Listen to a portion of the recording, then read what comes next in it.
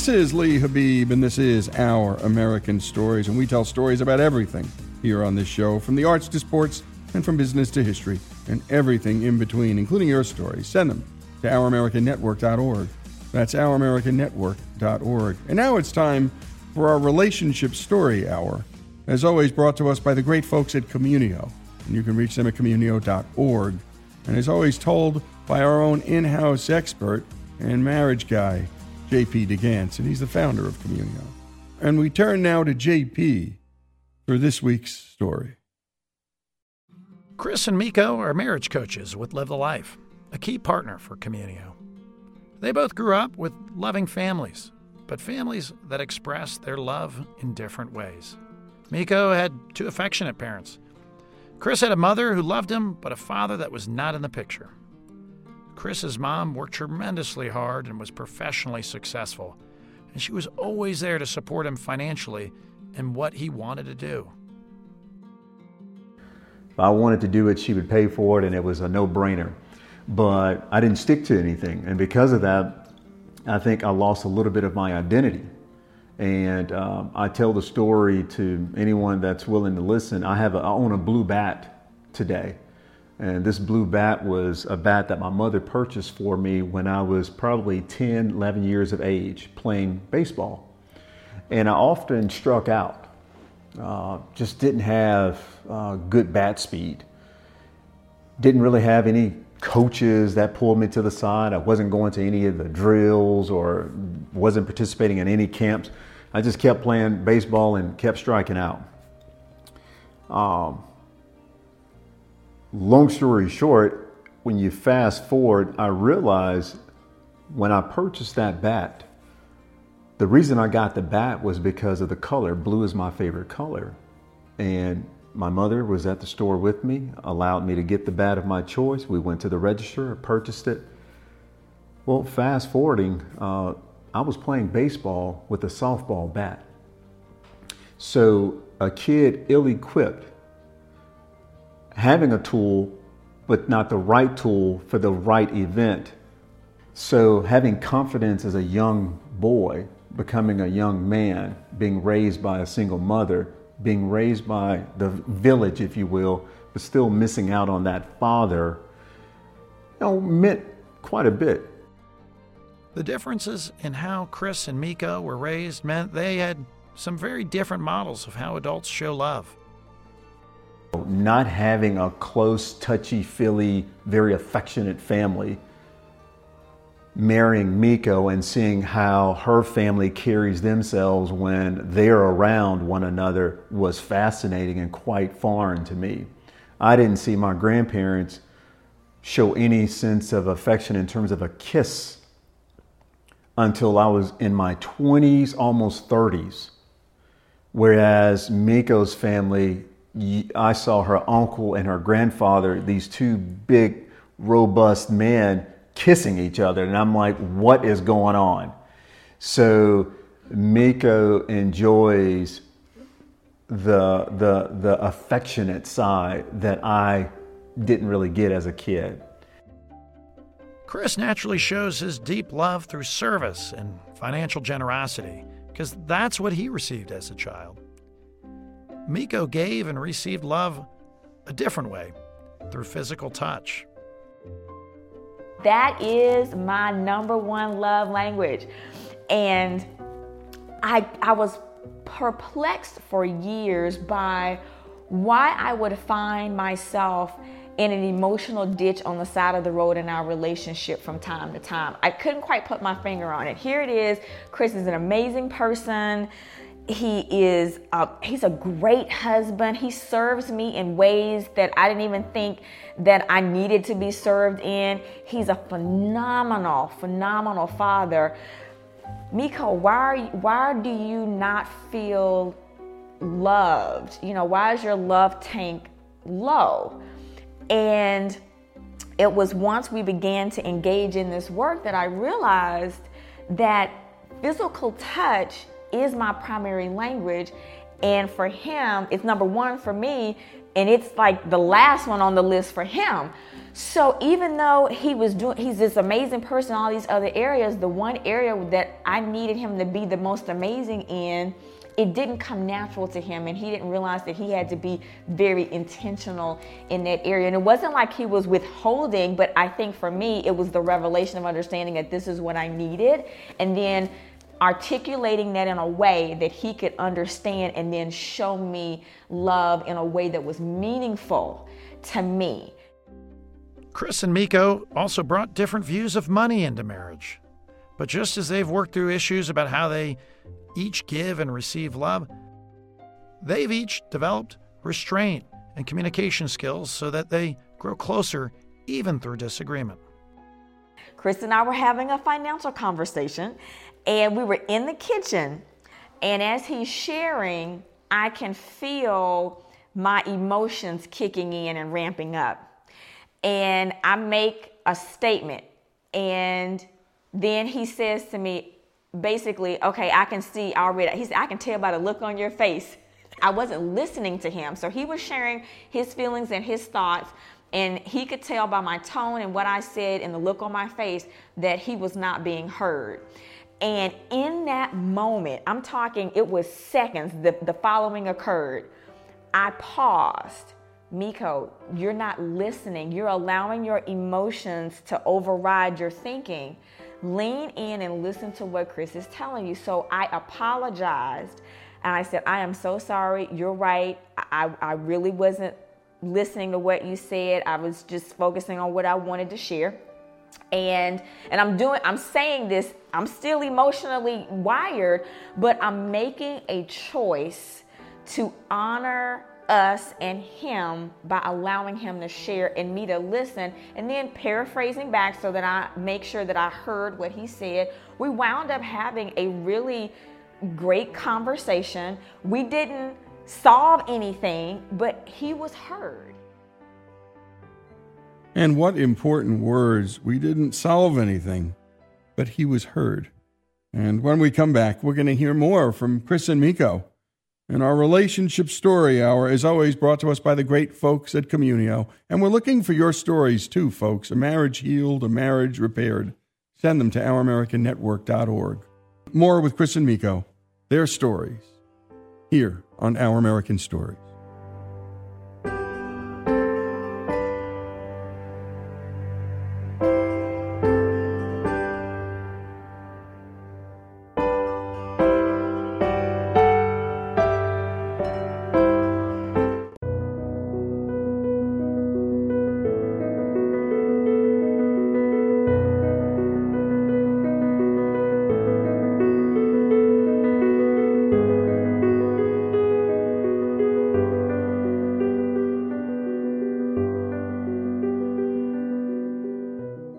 And we continue with Our American Stories, and we've been listening to J.P. DeGance tell the story of Miko and Chris. And this story is brought to us, as always, by the great folks at Communio. Go to communio.org to learn more.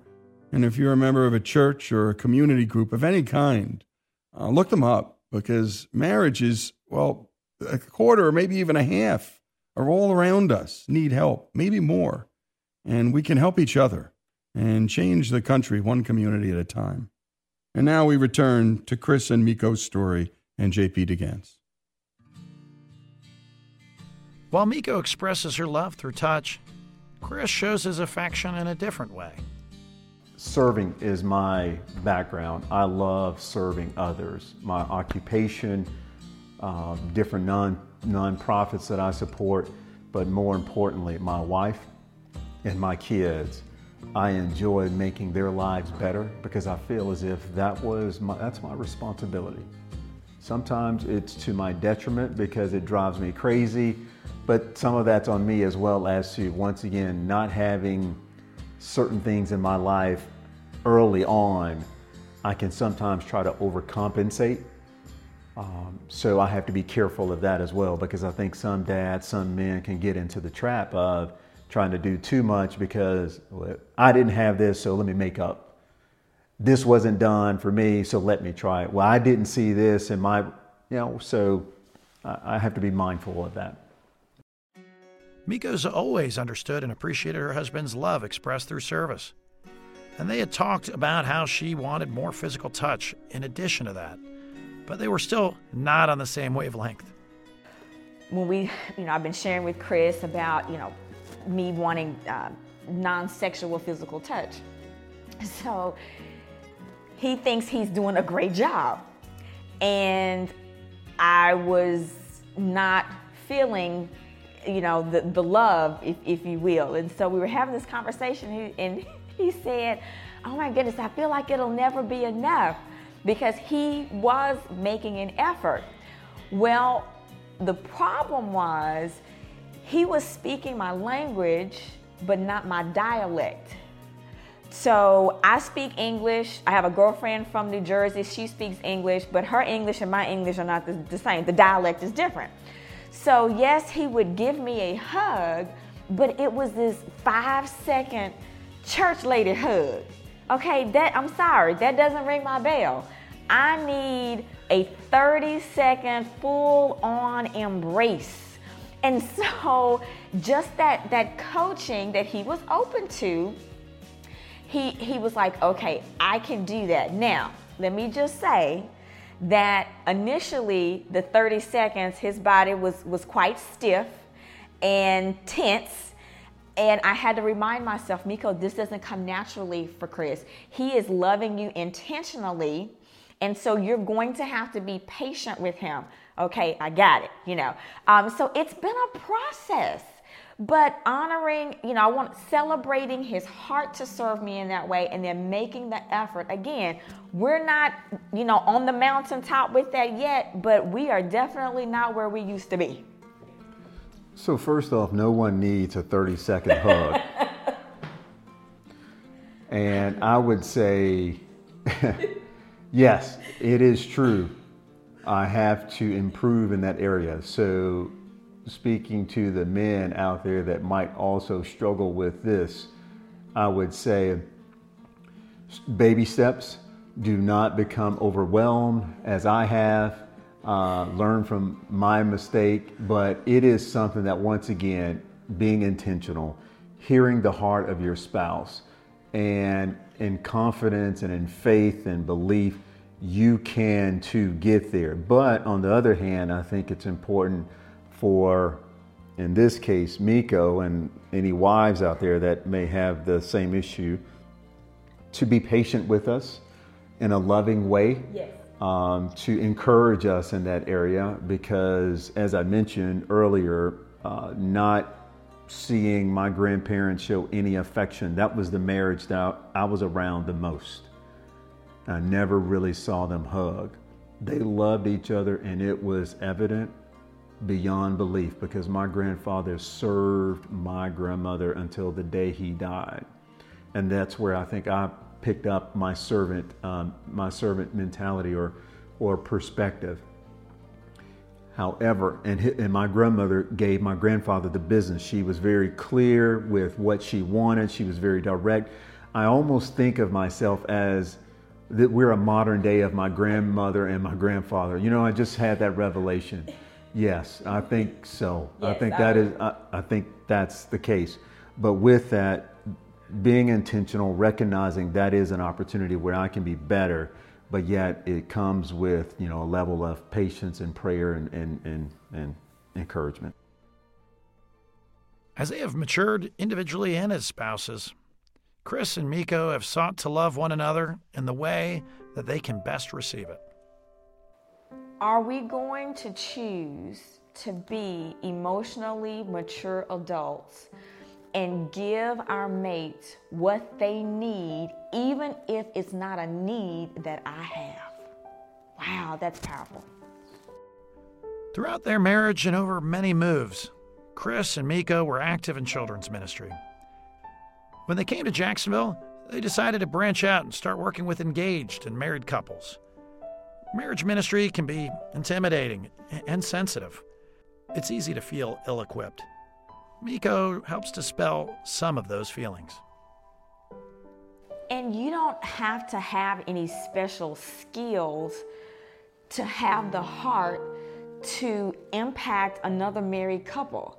if you are, in a marital relationship and it's, relatively healthy, and I don't say perfect because there are no perfect marriages, because there are no perfect people, but just doing life with another couple can make an impact beyond your wildest dreams. We've been married for long enough and been around enough couples to know that a lot of couples aren't having as much fun as we're having.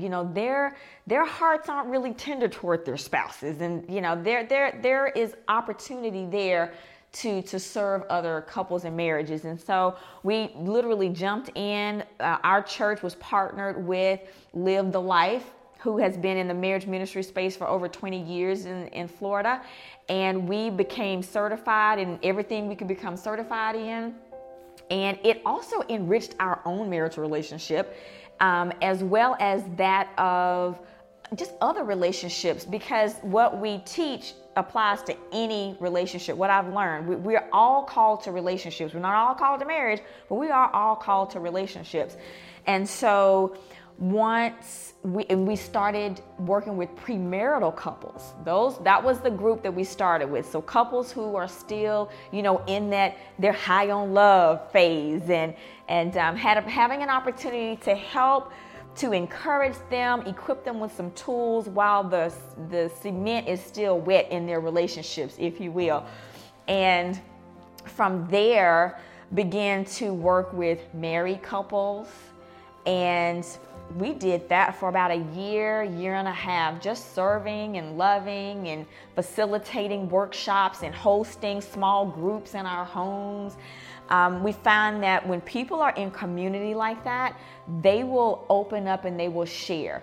We are very transparent people, and so that allowed others to feel safe that they could share with us.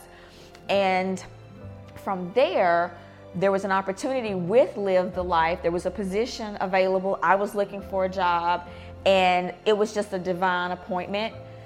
I jokingly say, I now get paid to do what I was doing for free before, and it has been amazing. One of the relationships that's been most impacted by my jump into this relationship education space has been that with my 17-year-old daughter. Again, all relationships require the same ingredients, if you will, to be healthy and whole. And you've been listening to Chris and Miko Paige. And this is our Relationship Story Hour, brought to us by the great folks at Communio. And by the way, J.P. DeGance and Communio lowered the divorce rates in Duval County in Florida 30% over 3 years. And that's why we're bringing this to you.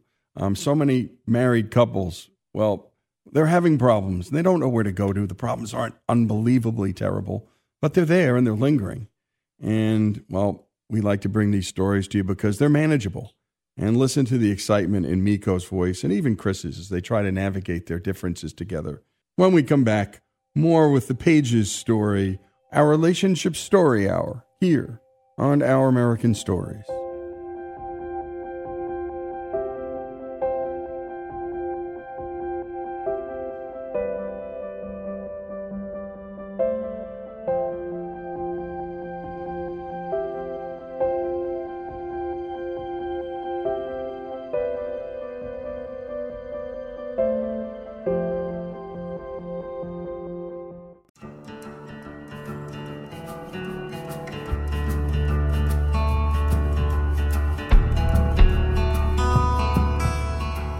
And we continue here with Our American Stories and our Relationship Story Hour. And, we were just batting this around. This isn't an advice hour on relationships, because, my goodness, who wants advice? It's through these stories that we learn about ourselves and relate to others. And not many couples share raw stories about their marriage or about their finances. These are things people lie to their best friends about, and maybe even themselves. So let's return to the Paiges story, and brought to us, as always, by Communio, the great folks at Communio. You can get them and reach them at communio.org, and their founder, J.P. DeGance.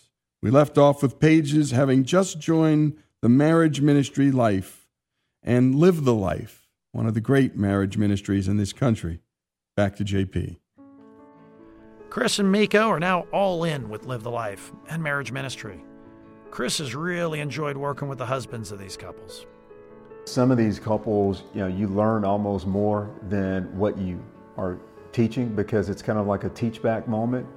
And but it's just so fascinating to be able to walk through life with a man that's struggling with an issue similar to me, but 10 years ago, or an issue that I've never encountered, and how do we do life together now that he is in this situation, but feeling I'm a part of that now, and how do I help him? I think oftentimes what I've learned through this process, men are reluctant to share. Men have been very reserved for various reasons. Some it goes back to their childhood, some it could just be their temperament, some it's pride, and a host of other issues. But the more we as men talk to each other and share that really you're no different than the next guy. Your issue may not be my issue, but I have an issue just like you. You could help me with my issue as I'm helping you with yours. And nothing less than at least the encouragement and affirmation of another man joining with another man to help, because we feel as if we have it together. We feel as if we're invincible. We feel as if we're Thor, Superman, Batman, whatever character you want to. It's okay. We all have cracks. And those cracks can be cemented with love by another man, helping you, strengthening you. One thing that Chris has learned firsthand and through coaching other men is the importance of hearing each other out. Encouragement and affirmation, a very strong point for men to have that from their wives. Even if the idea is as crazy as we need to spend $20,000 on something that she knows is completely crazy. But just the fact that you hear it out, understand the reason for the request or even the thought. Maybe there's something that goes back to that man's childhood, and he's always wanted to do that. And right now might not be the right time. He in turn will realize that because of other pointers or points that you will probably share with him. But the fact of hearing it out, letting him clear his thoughts, letting him just speak to his creativity, his vision, his wish, because I don't think any man wants their dreams to be crushed, especially being crushed by their spouse. This shows a love and respect for one another that goes a long way. Not only do Chris and Miko work through serious discussions, they also like to have fun together. One night, Miko wanted to go to a game night with some other couples, but Chris, having had a busy week, really being a bit more introverted, wasn't so keen on it. So we get there and, I'm already observing like, okay, what kind of event is this going to be and how long will it last? I'm looking at the watch. But minute by minute, event by event, we stayed there almost 3 hours and I did not want to leave, to the point it was so much fun laughing at each other. We were from three-legged race to we were playing badminton and we were the champs. We got 5 trophies, line dancing, which is something Miko enjoys dancing, so we got a chance to check that box as well. She won the line dancing contest. We were playing against other couples on badminton to the point where we were the only ones there. No, we were just waiting on anybody to come and challenge us because we had played so well, and it was just phenomenal. And I was exhausted and I was sweating, but I didn't want to leave because I had just the grandest of times. Much of what Chris and Miko have built in their own beautiful relationship, they now teach through Live the Life. There are many different exercises to help couples stay connected. They can help couples in crisis establish a clear path to improving their marriage. But this isn't limited to marriages in so-called trouble. The same tools can improve an already great marriage. In either case, the ongoing investment into the relationship is what's key. Here's one of Miko's favorite exercises that any one of us can use. A way to regularly build connection with our spouse. So it's the daily temperature reading, and you start off with appreciations. And so you're sharing one thing you appreciate your spouse for. And it doesn't have to be an activity or something they did. It could be who they are, an aspect of their character or personality. Then you have new information.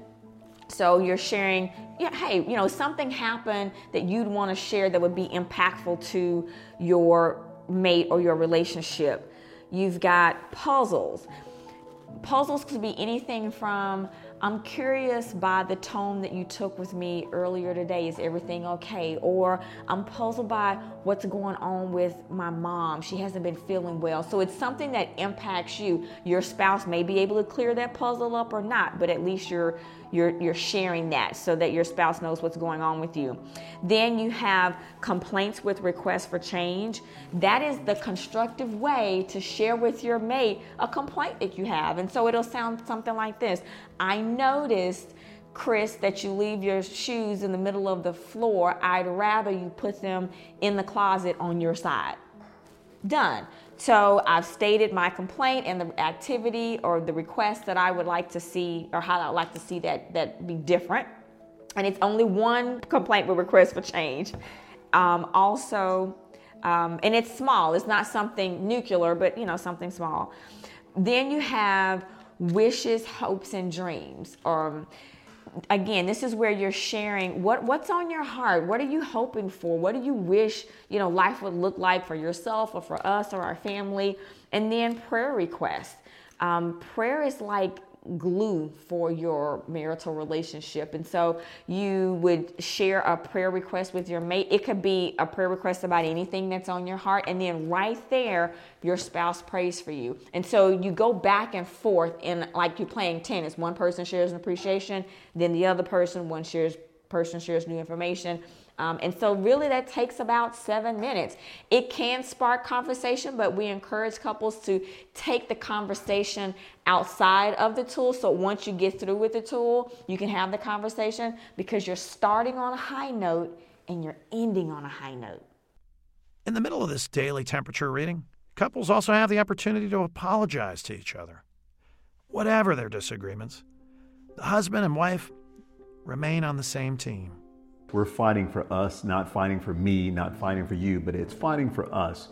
And hearing that, once again, listening, being intentional, and ensuring that, once again, we're not dirty fighting, which could ultimately surface and creep up, but planning in advance. Here's when we're having DTR. As Miko said, there's a beginning, middle, and end. And it's coming from a good place. And it's nothing like ending on a positive note about dreams, hopes, desires, and then literally praying for one another. We have enough in society destroying and tearing marriages down. Why can't we uplift each other? And no matter what your faith, background, belief, everyone wants to have a healthy, happy marital relationship. We all have that in common. And thanks to Chris and Miko. And thanks to JP DeGance and Communio. Again, go to communio.org. Our relationship story hour here on Our American Stories.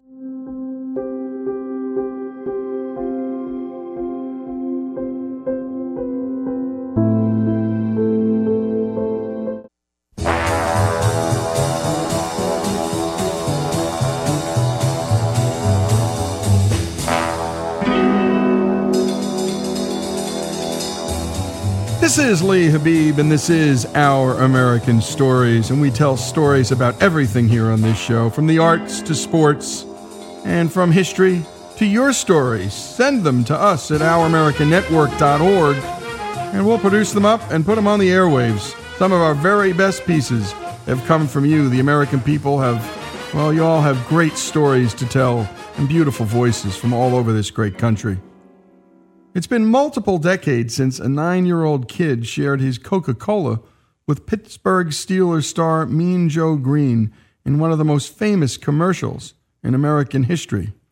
Most of us have seen that commercial many times, but the story behind the ad is just as great. Here's Greg Hengler.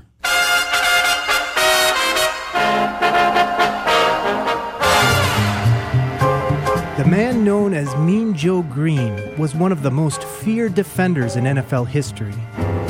In 13 seasons as defensive tackle with the Pittsburgh Steelers, the 6'4", 275-pound Joe Greene was a 10-time Pro Bowler and a 2-time Defensive Player of the Year. He became an NFL icon and a first-ballot Hall of Famer. And then there's that name. Here's teammates Franco Harris and Andy Russell. Is there a better name than Mean Joe Greene? I mean, that name just flows. And I ask kids about that, and I say, mean? And they say, Joe Greene. He asked me one time, he said, Andy, why do they call me mean? And I said, because you're mean. Here's Steelers chairman Dan Rooney. We're playing in Philadelphia, and Philadelphia has the ball. And if they can make a first down, the game's over. They made it. They made the first down. And he went up, took the football, and threw it in the stands. And I said to my father, this guy's special. If he's that intense, that he's going to do something like that, we got a guy that we want. Some people ask that question, well, is Joe really mean? Yeah, that was the perfect name for him. He hated to lose. That was part of his demeanor. He's here to win. He's here to beat that guy across from him, and he's not going to be nice about it. But inside the man who was the centerpiece of the steel curtain defense that led the Pittsburgh Steelers to 4 Super Bowl championships in 6 years was something unseen by the public eye. Here's Joe Greene giving us a peek. When I was a senior in high school, my class voted me to be class president. And I declined. I think about that a lot. And it was basically because I was shy and didn't want to have to talk in front of the class or the student body. But in 1979, Greene's rugged public persona and life changed dramatically after being selected for a television commercial by Madison Avenue creative wizard Penny Hockey. We were asked to do an exploratory. That is to take the Coca-Cola brand and see where else it could go in its communications. The guys were sitting there saying, okay, well, who could we get? Well, we could get Lynn Swann, Terry Bradshaw, Franco Harris, Mean Joe Greene. And I said, wait, there's a guy called Mean Joe Greene? Is he mean? And they said, yeah. And I said, well, that's perfect. We want the most intimidating human being we can find. And boy, did we get it. We wrote about 10 different storylines, and the very first one that we came up with was, let's take kind of a pathetic little kid who's just awestruck over some kind of superstar football hero. The kid has nothing to offer except he has the Coca-Cola. He gives the superstar the Coca-Cola, the superstar drinks it, shazam, he's a changed person. In the commercial, Mean Joe would have a memorable encounter with a trembling 9-year-old named Tommy Okan. My mom and my dad were both in television. As to our future weather, well, we expect the rain to My continue. mom was on-air talent. My dad was a director and a producer. I had started doing commercials probably when I was around 5 or so. So by the time we did the Coke commercial, I'd probably done about 30 or 40 commercials up to that point. Let's go. Keep it up. I think you fumbled. And the first day when we shot the commercial, there was a lot of downtime because they were doing a lot of work to the set. And because of that, there wasn't a lot to do. So, of course, I had brought a football and went over to Joe and asked if he'd throw a football around. And he said, sure. He developed a sweet little relationship with Tommy and made Tommy much more comfortable. Okay. Now, give him the line, Joe. Okay. Got it. They were trying to get him to drink the whole Coke, and they had him maybe do that a couple of times and just said the guy was gonna blow up after a while. He went through an awful lot of soda. And you know the legend, of course, that he drank 18 16-ounce bottles, equivalent to 2 1/4 gallons. Needless to say, when I started to shoot, first thing out of my mouth was a big burp. Hey, kid. All right, cut. Talk about absolutely perfect timing. Super Bowl programs, Super Bowl souvenirs, Super Bowl pennants. The commercial ran on the Super Bowl, and then they won, and the rest is history. What could be better? Mr. Greene? Mr. Greene? Yeah. Want my Coke? It's okay, you can have it. Okay. A Coke and a smile makes me feel good, makes me feel nice. Be around. That's the way it should be. I like to see. Hey, kid. Whole world smiling with me. Coca-Cola has life. Have a Coke and Thanks, Mean Joe. smile. Joe Greene was probably the first black male that was cast for a national brand. It was the fact that he was black and the little boy was white. It was a shock at that time, and people experienced it and really resonated to it. I don't know where that jersey went. I don't know if Joe took it back or who got it. I do know that Christmas I got a package, and it was a signed Mean Joe Greene jersey that I still have to this day. But Tommy was not the only child whose life would be positively influenced by Joe Greene. Here's Joe's wife, Agnes. I think it changed our lives a lot.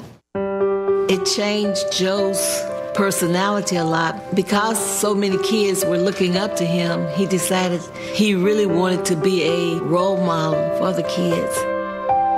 I think Mean Joe Greene should be called Sweet Joe Greene. Because he always smiles and it looks sweet. And it's really nice. He appeared with the Muppets and probably Elmo and was on children's TV shows. Well, you know, I used to be afraid of my own shadow, and then everybody told me that was silly. What are you afraid of? Well, lots of things.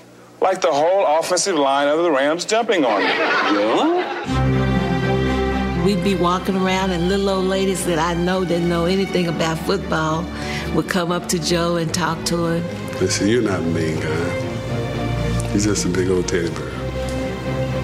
Doing the Coca-Cola spot did change the image. I enjoyed it. I liked it. It made me more approachable. To this day, I'm still rather amazed. I mean, it's the commercial that will not die. Although he was known to the world as Mean Joe, he is known to his grandkids as Papa Joe. Yeah. When we went to North Texas and you saw me interacting with the people and you were surprised. A little bit. Why? I guess just because we know you as Grandpa, and then all these people are trying to talk to you and coming up to you, so it's a little new. Yeah, these two, they had the same reaction. You didn't know. Like, whoa.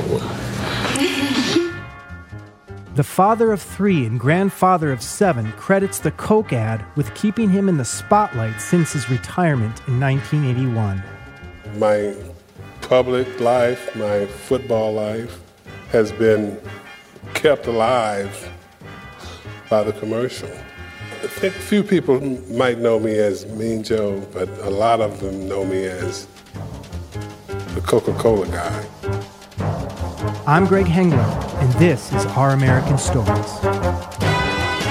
And great job, as always, Greg. The commercial that won't die. And it's so interesting that Mean Joe Greene became, for so many young people, Sweet Joe Greene, always to his kids and grandkids, Papa Joe. And what a terrific story about life. And in the end, the civilizing effect of kids on adults. Mean Joe Greene's story, the Coca-Cola commercial story that the world fell in love with, here on Our American Stories. And to get all of our work, go to ouramericannetwork.org, sign up for our free newsletter, and we'll send you our 5 best stories each week. That's ouramericannetwork.org. You'll get our 5 best stories each week. Again, Mean Joe Greene's story here on Our American Stories.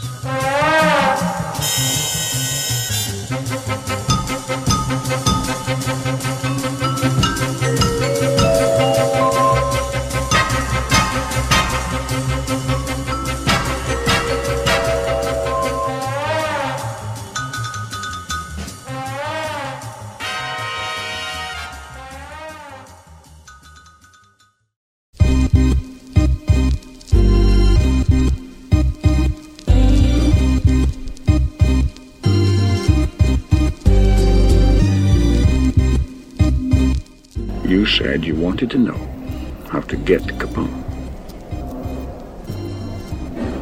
Do you really want to get him? You see what I'm saying? What are you prepared to do? Everything within the law. And then what are you prepared to do?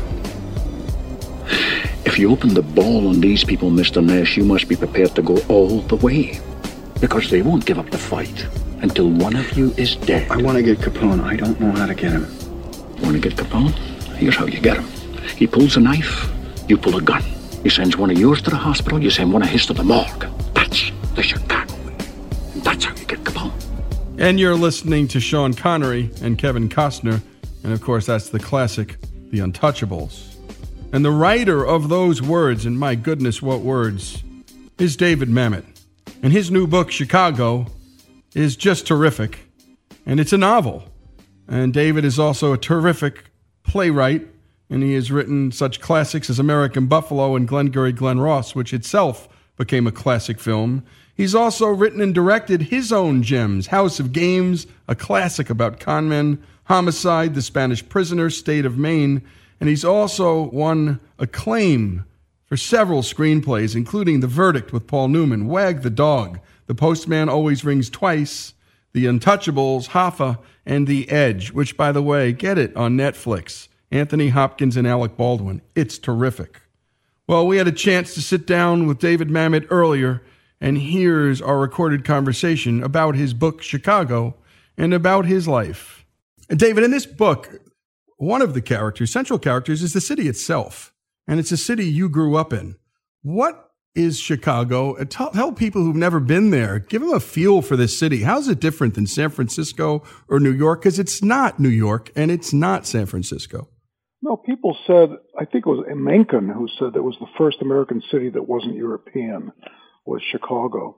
And I've been thinking a lot about this because, I wrote the book, and there's certainly it would be un-Chicagoan, but accurate to say there's an ethos there. But I was thinking perhaps it's something different. Perhaps it's something to do with geography. Every time I go to San Francisco, for the first hour, I'm saying, honey, send my clothes. I love it here. And after about 4 hours, I'm saying, yoke me out. Get me out of here. It's just something about the energy there it's odd. Maybe it's because of where I grew up. And then I think about the Los Angeles, think about the geographical energy here. That's this little spit of land which is artificially maintained between this uncaring desert and this uncaring ocean. And there's a very bizarre kind of life that goes around. And if you think about Los Angeles literature, what there is of it, almost all of it takes place at night. It's, Raymond Chandler and Dashiell Hammett and Joseph Hansen and novels about mistaken identity and people not knowing who they are. It's all the same book. And it has something to do with geography. And if you go back and look at Richard Henry Dana, writing about landing on the coast here just south of Santa Barbara and whatever that was, 1820 or 1830, he says the same thing. He says that the people didn't really live there. So there's something odd about these two cities to my sensibility. On the other hand, Chicago and New York have an internal energy that I think comes from geography. They're the confluence of a lot of, in both cases, of a great body of water, a great river system, and land transportation. That's why the people settled there. And there's, I think, something intrinsic, I hate to say in the rocks and stones, but maybe it is. But what do I know? Yeah, we did a terrific hour on not the Chicago fire, but what happened after, David. And by the way, it was an interesting story why the city burned down, because it had grown so fast in only 30 years. And all these buildings were crowded together in a long, arid summer, and poof, it goes up in smoke. What was remarkable, David, was how quickly Chicago rebuilt, the energy and the power of the spirit of the people, the practicality and just the grit of these people. It was remarkable. Yeah, well, there's always been a great energy. You know, it's been a town of working people, you know, and New York has been a town of merchants and plutocrats. You know, that's just what it is. I mean, to the point now where today, there's no lower class and no middle class in New York City. But Chicago's always been the working people. Yep, and let's drill down a little bit on your childhood in Chicago, because you grew up here. This place is in your blood. Talk about, if you can, David, your dad, because I think so much of your writing, I think, comes from that relationship, at least maybe not consciously, but certainly subconsciously. Talk about that. Well, my dad and his brother Henry, all four of my grandparents are immigrants. They all came over from Poland, which was then on the passports. It says Russia, Warsaw, Russia, and Khrushchev, Russia. It was back and forth. At that time, it was controlled by Russia. Poland didn't exist for those 20 years. And my uncle was born over there. My dad's 3 years younger. He's born right over here. And they moved to Chicago from Brooklyn. And my dad was raised by a single mother, my grandmother. And most of his life in the Depression. And she didn't speak English very well, and so they were very poor. And he worked real hard. He got out of the Army, and he went to a junior college, and then he got into Northwestern University Law School. And I think he might have forged his credentials to get into Northwestern University Law School. And he graduated first in his class because he was wicked smart. And he went to work. He clerked for Arthur Goldberg for a while. Then he worked for Elmer Gertz, who was a very famous Chicago attorney. So there's that. So then before Levittown, there was this community, I think it was the first planned community after the war, called Park Forest, Illinois. And so I think I was like one, we moved down to Park Forest, and there's early Kodachrome films of these wonderful little brick houses the size of somebody's small garage today, you know, and everybody was happy as a clam, you know, because these were poor immigrant kids, Depression kids, war kids, and all of a sudden, because of the GI Bill, and the building of these developments, they could have a house. Something was just the impossible dream. And then we moved to a community called South Shore. It was a little Jewish enclave of a few blocks between a Catholic neighborhood and a black neighborhood. Black neighborhood was the other side of Stony Island, and the Catholic neighborhood was the other side of 71st Street, and there were like 5 square blocks of Jews living there. And we used to get beat up all the time. And the neighborhood was kind of interesting. Some interesting people came out of that little, it's called South Shore Highlands, I think. I came out of Larry Ellison, who founded Oracle, came out of there, and Sherry Lansing, who was the head of Columbia for many, many years, came out of there, and Seymour Hersh of the New York Times came out. There were several other people who did rather well coming out of this little dinky enclave. And when we come back, we learn what happens to David Mamet, and my goodness, how far he came from this little dinky part of Chicago. More with our conversation with David Mamet after these messages.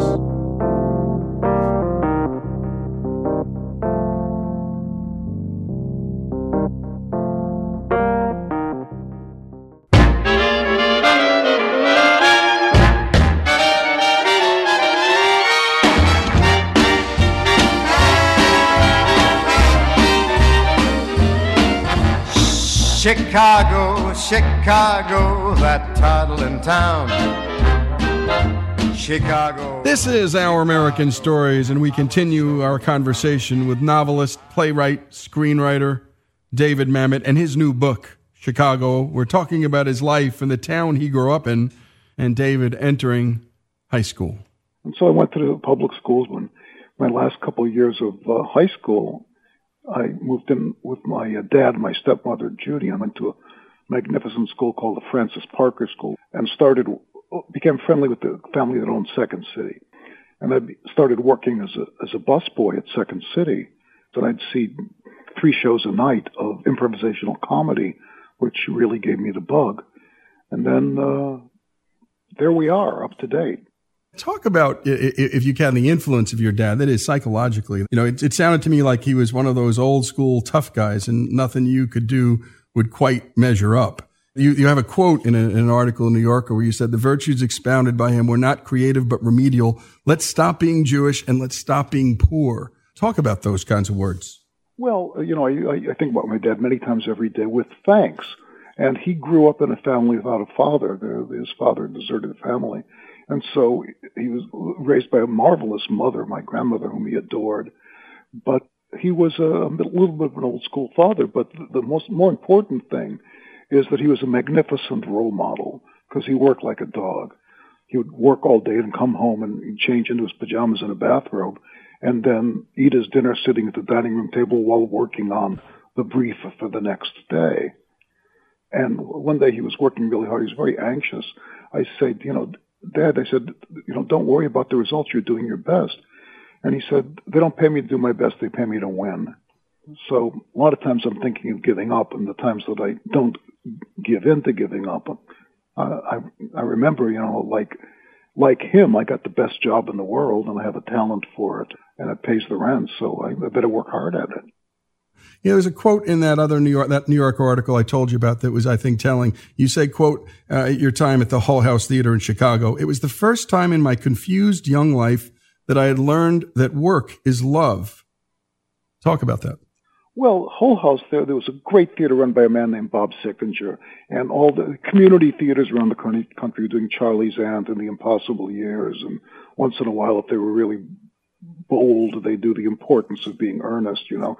But Sickinger was doing The Brig by Kenneth Brown and the Three Penny Opera and the Maurice Scal plays, and he just kept everybody there all night rehearsing, and we all knew, I don't know how he knew, but we did, that when we were doing those plays, there wasn't any better theater being done that night any place in the world.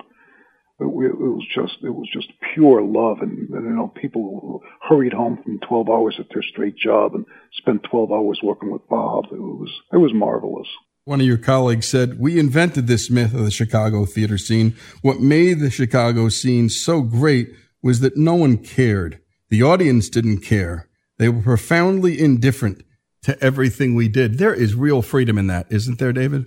Well, there is, but you know, I don't know who said that, because I don't know whether that's true. That was Gregory Mosher said that. Oh, Greg said that. Yeah. No, that's not. I think that's a little bit poetic, because what I remember is quite the opposite. When I had, you know, me and Billy Macy and Steve Schachter, Patty Cox, we had our theater over on Halsted Street, and people would come up to you on the street, neighborhood people, and they'd say, hey, there was a good play last month, Dave. They understand that they're entitled to have a good time, and no one's asking them to be aesthetes, but rather we're grateful for them to show up. And if they say, geez, that was great, I'm going to tell my friends, what could be better? I don't think they were indifferent. I think that two things made the theater scene. One was the audience, and the other one was Richard Christensen of the Chicago Daily News. And what were your thoughts about critics as you were a young writer coming up? I mean, they're assholes.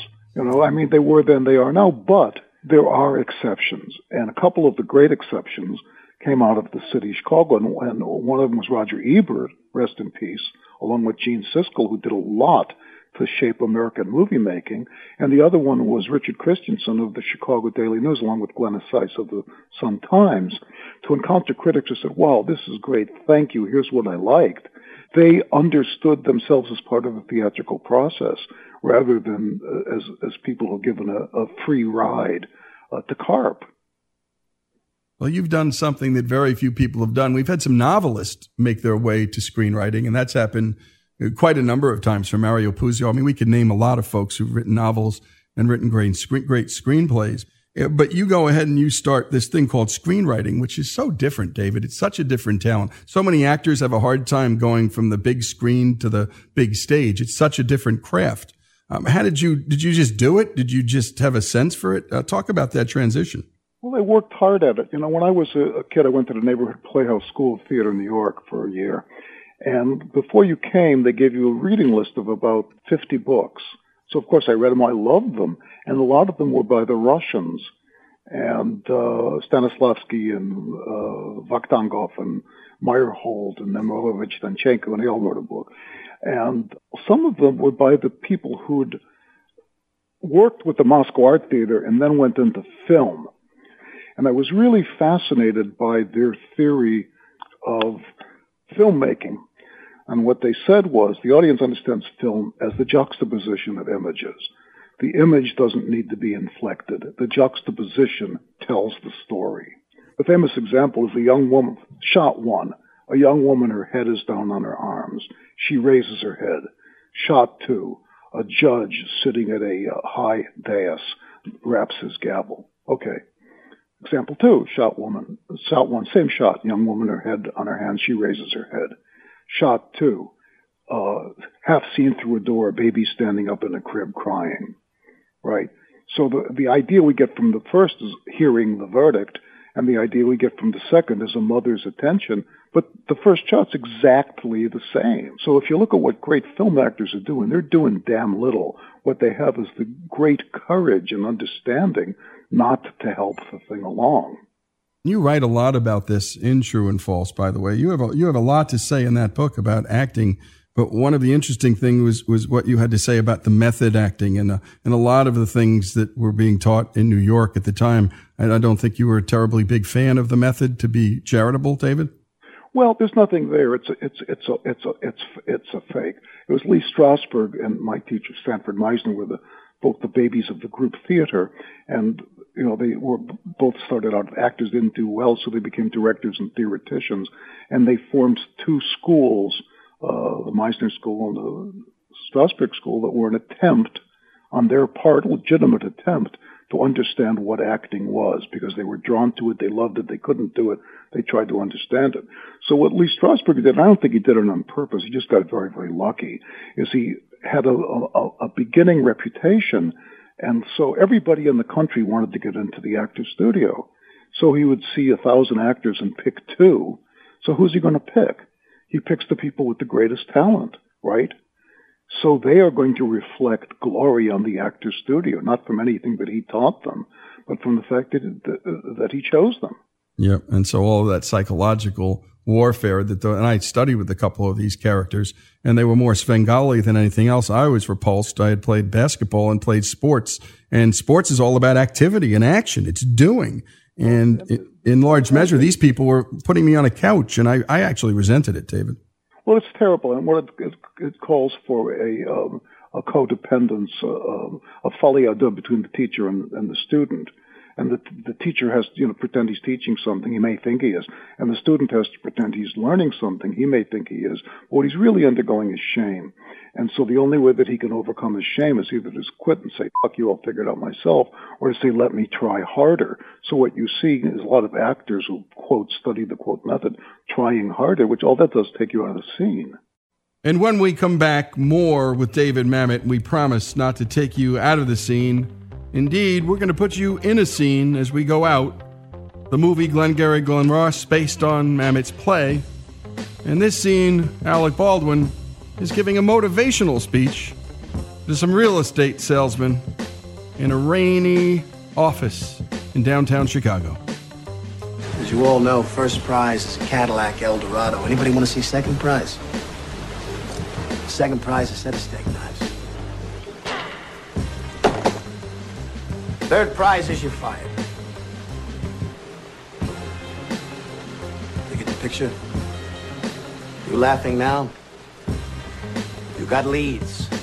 Rich and Murray paid good money. Get their names to sell them.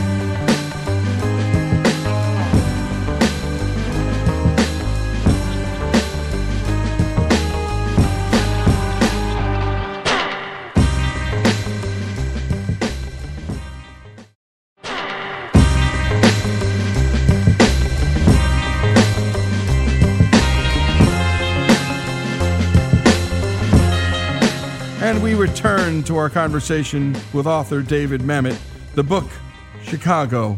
Let's pick up where we left off. There's almost a running theme in a lot of what you write, David, about the expert culture. And you have this great line. And by the way, long before you came to conservatism, there was a line I'll never forget you wrote, and I'm approximating, and I don't remember where I read it, but it said something like this. And you were speaking directly to me, who was trying to get direction from these gurus, when in the end you were saying, find it yourself, dummy. It's okay. And you said, if you want to learn how to act. If you want to learn how to write. If you want to learn how to direct. The audience will teach you. Don't go to college. Don't listen to that professor. You were really encouraging all of us, young actors, young artists, young writers, to write in front of audiences as quickly as possible and learn from that experience, which, of course, David, even though at the time you didn't know it, that's a very free market idea that the audience, the consumers, the market will teach. Yeah, well, I guess it was. But I mean, they certainly taught. I don't know any other way to learn how to write a play than to put it on in front of an audience. Because if you're writing for a teacher, you've just subjected yourself to slavery. You're saying everything's dependent. I'm not a free person. Everything's dependent on the opinion of someone else. When in fact the opinion of the audience is not mitigated through intellectuality. They're going to give you like Billy Wilder said, individually they may be dumbcuffs, but collectively they're a genius. Yeah. You know, when you're living your livelihood and your self-respect depends on a verdict from which there is no appeal, you're probably going to start paying attention to it. And we're talking to David Mamet. His book is Chicago. It's a novel. Pick it up. The dialogue from the beginning, he'll own you. We're going to get to that in a little bit more about his life. By the way, Mario Andretti's life, go to ouramericannetwork.org. It's up there. We finished it. It's beautiful. Billy Graham's life, that's up there. And Johnny Cash. Tomorrow night is his birthday, and we celebrate it. We celebrate it every year. You're going to hear from Johnny. You're going to hear from Rick Rubin and a lot of musicians. It's a remarkable hour. ouramericannetwork.org. David, you write about talent. And you write about courage. And you say this. You said, a concern with one's talent is like a concern with one's height. It is an attempt to appropriate prerogatives which the gods have already exercised. Talk about talent. I don't know what it is. You know, a lot of people, I'm doing a bunch of publicity because I just wrote this book. And so I'd kind of like people to know about the book. But I stopped doing publicity for years and years and years because it made me feel stupid. And I said to one guy, I just started doing publicity. He said, why did you stop doing publicity? I said, because it made me feel stupid. And I said, well, and he said, well, that's ridiculous. I said, well, see, because what I realized, most of the questions that get asked are unanswerable. They're in effect rhetorical questions, which are statements. Right. Saying, my God, how did you do that? It's a rhetorical question. There's no answer to it. I don't know. It beats the hell out of me. I could sit down and try to figure it out, but it ain't going to help you. Now, one of the great geniuses of modern life, I think, is Bill Waterston, who did Calvin and Hobbes, right? And I love Calvin and Hobbes, but Bill, later on in his career, did a kind of compendium, and he said, oh, here's how I got this idea, here's how I got that idea. And he knocked the sheen off it. I thought, man, you're coming very close to talking me out of appreciating the... I don't want to know how you did it. Right. And P.S., you don't know how you did it. That's so true. And all the mystery's gone, and don't tidy it up for me, and don't explain what it all means. What's they're just the worst questions for artists, and they're even worse for the audience, David. By the way, in that same thing on talent, you wrote this: a common sign in a boxing gym. Boxers are ordinary men with extraordinary determination. I would rather be able to consider myself in that way than to consider myself one of the talented. And if I may, I think you would too. Talk about courage, David. It's something that I think is in short supply, and I think you, in your own way, write a bit about that as well. Well, I mean, there's a great line in Three Kings where it's George Clooney, and he's in charge of some platoon, and about to go into combat, and the kid says, "I'm scared," and George says, "Well, you got to do the act. You're going to get the courage afterward." And the kid says, "That's fucked." And George says, "Yeah, you bet it is, but that's the way it is." So true. Let's talk about your faith walk, if we can. I mean, and you start to write in the mid-2000s about being Jewish and what that means. Talk about this exploration into faith and religion.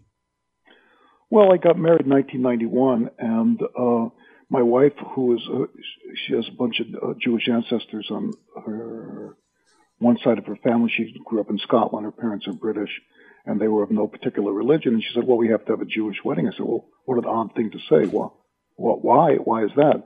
She said, well, you're Jewish. And I thought, well, gosh, that's true. So she started taking Introduction to Judaism classes for people not of the Jewish faith. And I started going with her to class. I realized I don't know anything. I was raised in this Episcopal reform movement in Chicago. It was completely assimilationist, and it was like it's like taking a bath in cold water with your clothes on. There's just nothing to it, and that the assimilationist streak of American Jews, especially after World War II, is completely understandable. I mean, I was born in 47 and 45. They were throwing my people alive into ovens, for Christ's sake. It's no wonder that the Jews wanted to assimilate, but they threw out the baby with the bathwater. Yeah, and so we started investigating Judaism. So she converted, and we started going to synagogue and learned Hebrew, and found, my God, this is a magnificent religion. And all of us red diaper babies who said, oh my God, the magnificence of the Inuit, or the magnificence of the American Indian, or the magnificence of the African American, or the blah blah blah. Why is it that my particular ethnicity is the only one who doesn't have a beautiful tradition? And we found out, in effect, that it does. And a pretty old one, too, David, a pretty old one. And it's amazing. I think it's fascinating that people go through this world not knowing who or what they are. And it must have been something to you to discover your own history.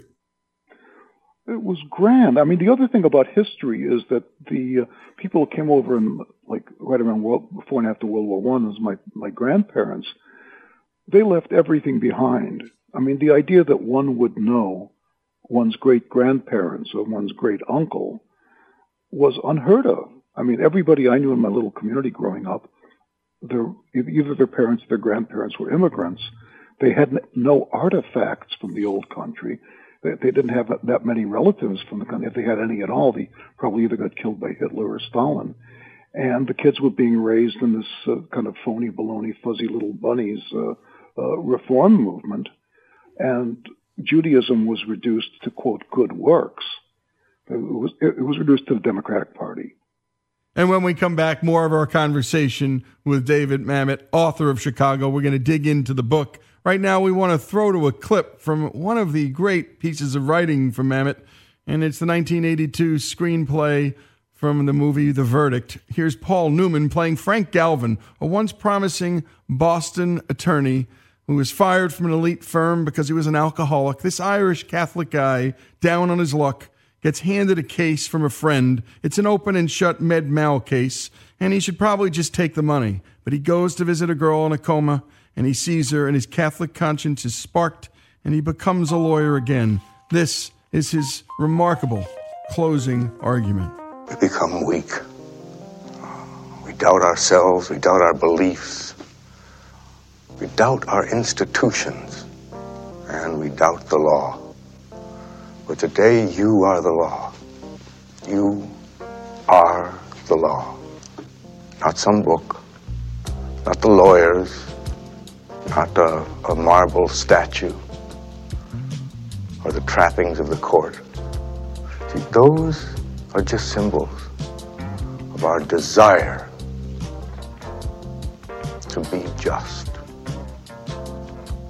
They are in fact a prayer. I mean, a fervent and a frightened prayer. In my religion, they say, act as if you had faith. Faith will be given to you.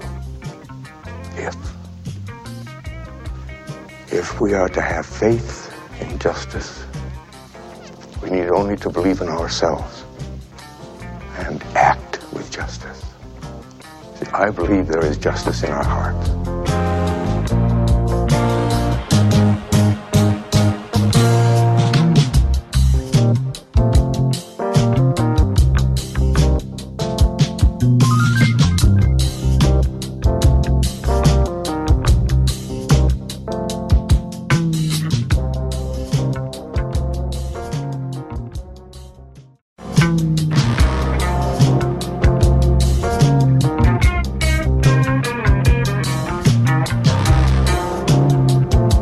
And we return to our conversation with novelist, screenwriter, and playwright David Mamet.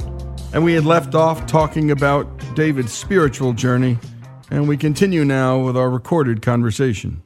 I would assume that your exploration into faith almost inexorably, David, led you into a sort of a political transformation. One probably prompted the other in some respects, didn't it? Well, I think you're probably right. For example, I'll tell you this. I wrote a book called The Wicked Son because I started thinking it's called Anti-Semitism and the Jewish Self-Loathing and the Jews. And I started thinking about Jewish anti-Semitism and Jewish assimilationism, and I thought very long and hard about it. Wrote a pretty good book, and Fran Lebowitz read it. And she said, "Oh, my God, wait till you see what the left is going to do to you." And I thought, well, I don't know what you mean. I mean, I'm on the left. I don't know what the left would find objectionable to about the book. But apparently some people got upset because I was telling the truth.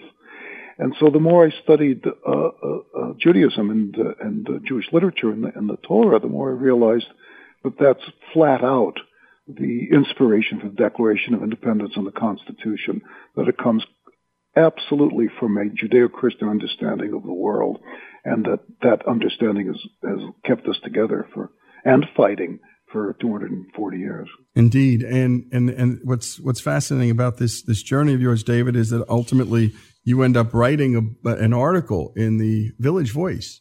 And I don't think anyone was prepared for that. And were you at the reaction? Well, I wasn't prepared for it because the title that they gave to the article was, the original title of the article was Political Civility, because my rabbi at the time had been speaking very vehemently about respecting each other's opinion and hearing the other fellow out and having the ability to tell the other guy's opinion back to him such that he says, yes, that's true. And so I wrote an article called Political Civility. And in the article I said, I'm even being uncivil to myself. I said, for example, for years I've been referring to myself as a brain-dead liberal. I said, well, that's just not civil, babbity-boo. So the Village Voice takes it and they put a scare headline on it, yep. Why I am no longer a brain-dead liberal. And all my friends became acquaintances. Let's talk about fiction, because this book, it's about so much, and I don't like giving away too much, but it's about a place, it's about a time. And I'm going to quote J.J. Johnston to you because he's a great actor from Chicago. And he said of you this: Dave got hit with the gangster bag early. These crooks, most of them have pipe dreams. They can't do anything right. Like they say, these guys would F up a 2-car funeral. And so these wise guys, this edgy part of life that was a big part of Chicago, well, it becomes a big part of your book. Talk about why a piece of fiction now and why this book. And it feels like it's hitting so many of the themes you've been playing with your entire life. Well, I was just having a time of my life. I started writing one afternoon. I just got sick of myself for being such a lazy swine, and got to be 4 o'clock, so I started writing a little sketch about something or other in Chicago. The next day I wrote another one, and after a while I said, oh, maybe there's a book here. And when you grow up in Chicago, you grow up with, just like in Naples, you grow up, you're going to be expected to sing.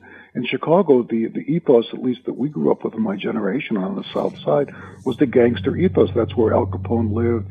Your great-grandmother brought him groceries. He once gave a turkey to your aunt. Oh, that's where the cop, blah, blah, blah. That's where Dean O'Banion got shot.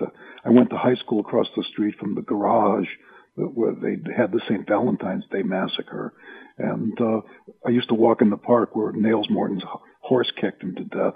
And that's those were kind of like the bumping posts, if you will, of Chicago geography. It's all gangsters. Yep. And the process of writing for you, it's I have something here of you talking about how at least when you were writing movies, you hit it on file cards first. And then you said when the progression of incidents is so clear that you no longer need the cards, then you're ready to write. And then we learn that you write very fast once that happens. That true still for this and for you? Well, a novel's really, really different because you get to muck about, you get to expatiate a little bit. But there's two things. They're equally important in a play and perhaps less equally important in a novel. In a play, there has to be the immediacy of the line. The line has to be beautiful and poetic, and line has to make sense. The second one is every line has to put forward the plot. If both of those things aren't true, you might have an okay play, but you're not going to have a good, and you'll never have a great play. It has to do both things. Whichever you do first, you're going to have to do the second one second. If you start off and you write a plot of the play, you're going to have to go back and make sure that each line, each interchange stands by itself rather than simply being tendentious and putting forward the plot. And if you do the other thing, you write this great scene but doesn't put forward the plot, you're either going to throw it out and start again or make it put forward the plot. Because all dramatic writing is about making the audience wonder what happens next. Yep. But you can make them wonder what happens next and also delight them in what's happening. Now you're writing a pretty good play. Yep. So you need, both of these things need to be done in a novel too, but perhaps the plot is not as important. You get to say, oh, by the way. Yeah. You get to take detours. In fact, that's why people read. They want a good detour from now and then. But, you're almost talking like Hitchcock was listening to Truffaut. And on that great interview that we've covered once here on this show, I mean, Hitchcock was the master at moving that plot and his plot's hurtled along and the characters just hurtled along with him. Yeah, absolutely. And do you teach anymore, David? Do you have an inclination to teach? You used to teach. I'd seen you teach. It was really remarkable because you weren't a typical teacher. You weren't playing the Svengali game at all. You were an anti-teacher, almost like a Bear Bryant. You were more like a coach than you were a teacher. And then you were pushing people out to do stuff. Do you have any inclination to do that anymore at this stage of your life? Well, that's very gratifying to hear you say that because I said, I don't have a lot of respect for most teachers. I've seen a lot of them, both in private schools and public schools, schools I worked at, schools I sent my kids to. Some of them are geniuses. Some of them are time servers, just like any other profession. But I don't think the fact that someone's a teacher entitles them to our respect flat out. Let's see how good they do. But what we remembered all through our lives is the coach. It's true. We did an hour on Bear Bryant, David, and we talked to people who hadn't been under his influence for 40 years. Every single one of them had a moment and a memory, and it was all the same. He taught me how to be a man. He taught me how to dig deeper. It wasn't the actual X's and O's. It was something so much more spiritual. It had a spiritual dimension to it. And it was this guy seeing these guys' capacity and that there was more inside them than they knew. And I just think there are very few people who have that gift. And you had it, and I'm sure you still have it. And the question I always ask people is, when we have these gifts, does God command us to apply those gifts? That's why I ask. These guys came to me last year. They were doing some downloadable thingy called Masterclass, and they have a bunch of celebrities, actors, and writers, and physicists, and blah blah blah. And they asked me what I do, and I said, I thought about it. I said, yeah, sure. So I was in the studio for several days, and they edited it down to, I think, it might be even 5 hours. And they prepared it magnificently, and they talked me through various aspects of writing and dramatic construction and so forth. And I'm very happy that I did that. And I teach once in a while back at my theater company. I'm a member of New York, the Atlantic Theater Company. But I kind of enjoy it too much. I don't want to get in the kids' way. Well, that's so true. I felt that just sitting in on 2 in New York, that you didn't want to get in our way. And that shows a lot of faith in us in the end and not in yourself. David Mamet is the writer. Chicago is the book. It's a novel. Pick it up at Amazon.com. Chicago, again, at Amazon. We'll put it up on our website and take a listen. And David, thank you so much for this time. Oh, you're so welcome. We're done. Oh, boo-hoo. I'm having such a good time. It was terrific, David. And that was our recorded conversation with author David Mamet, his new book, Chicago. Go to Amazon.com now and get it. The dialogue crackles. It's everything you'd ever expect from a David Mamet novel or any piece of writing. And by the way, you know his work from Glengarry Glen Ross. You know it from movies. We played a clip from The Verdict with Paul Newman. And of course, we're going to leave with another clip. But again, David Mamet, Chicago. It's a novel. You won't be able to put it down. Pick it up at a store near you or go online. And again, the novel, Chicago, by David Mamet. And so we leave with a clip and go and pick up this movie on Netflix if you get a chance, called The Edge. 1997, and it stars Anthony Hopkins and Alec Baldwin. Hopkins is a billionaire, has a beautiful bride, and Alec Baldwin is a Well, he's a photographer with an eye for that young bride. There's a plane crash in the Alaska wild. Kodiak Bear is on the hunt for the party that's lost. And it takes the old man to teach this young guy how to fight this stalking bear or die. And here's a pep scene in which the older Hopkins is trying to stir the courage of the younger paramour, played by Alec Baldwin. Oh, I'm going to kill the bear. Say it, I'm going to kill the bear. Say it, I'm going to kill the bear. Say it. Say I'm going to kill the bear. Say it. I'm going to kill the bear. Say it again. I'm going to kill the bear. And again. I'm going to kill the bear. Good. What one man can do, another can do. What one man can do, another can do. Say it again. What one man can do, another can do. And again. What one man can do, another can do. Yeah. You're damn right. This is Our American Stories, and again, the novel, Chicago, and the author, David Mamet. Pick up the book however you can.